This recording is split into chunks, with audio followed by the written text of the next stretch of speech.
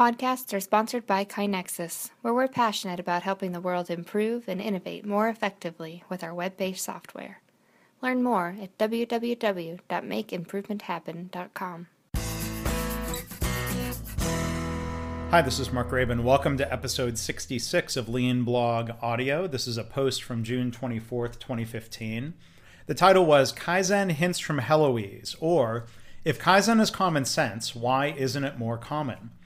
Now, I'm talking today about something I saw in the newspaper, and I'm a big nerd, I guess, in that I love reading newspapers basically cover to cover. I'm a nerd in many ways, I guess, but even as a child, I think I was pretty unusual in that I read the entire Detroit Free Press every morning before school, and I guess I was a news nerd then. I probably still am now. I wanted to be, when I was a kid, I wanted to be a sports writer, since the father of one of my best friends from elementary school got to travel with the Detroit Tigers as what they call a beat writer. I thought that was the coolest job ever.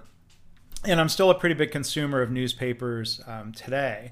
Recently, I was kind of perusing the San Antonio paper, again, giving it that cover-to-cover treatment.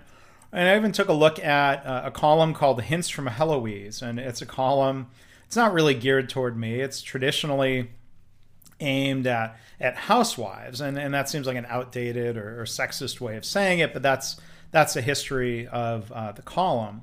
And so the one thing kind of caught my eye. It said, Dear Heloise, we often host large buffets that necessitate plastic flatware. I liked to bundle the napkins and flatware to make things easier for the guests.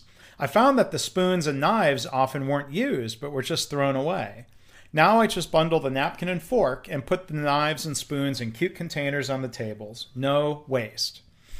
Well, I love how the reader was motivated by their own interest in reducing waste. Maybe it comes back to saving money or just not liking the idea of wasting plastic. There's an environmental impact. The reader here didn't need to know or memorize 7 or 8 types of waste. Sometimes we just know waste when we see it, whether we're practicing lean or not. Now, in one's own home, we don't have or shouldn't have a boss telling us not to implement an improvement. We can be very self-motivated and do things that interest us or make our lives a little better. I think it's interesting also that she felt compelled to share that improvement with Heloise and her readers. That's often kind of what her column is, lots of tips that people want to share with each other. That sharing is an important part of the Kaizen process, as Joe Schwartz and I describe in our book, Healthcare Kaizen. The 5 steps are: 1, find opportunities for improvement; 2, discuss them; 3, implement and test them; 4, document them; 5, share them. Now, sometimes hear people say things like, lean is common sense. Well, it might seem like common sense to make the change that the Heloise reader described, not wasting that plasticware. But I don't think it's really true that lean is common sense. Many lean principles are actually counterintuitive, such as the way smaller batch sizes can be more efficient. Now, small Kaizen improvements, often called quick and easy Kaizens, that's a term that comes from Norm Bodek, they often seem like common sense, like that example from the paper. But if these improvements are common sense, why is it so uncommon that we actually have vibrant cultures of continuous improvement where, in a culture of continuous improvement, people would be free to speak up, to point out problems, to test solutions? It's pretty rare. It's pretty easy to say as an organization that we value continuous improvement, but I've asked before, we have to look and see, are we really walking the walk? Are we talking the talk, or are we walking the walk?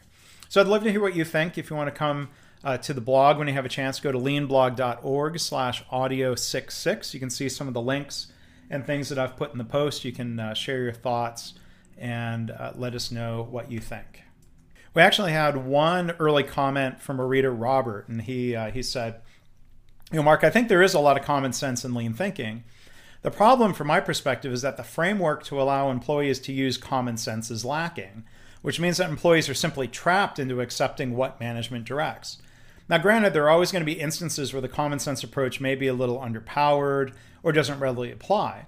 However, if management or leadership fails to allow employees to engage in thoughtful problem solving, my guess is that the employees become passive consumers of management dictates.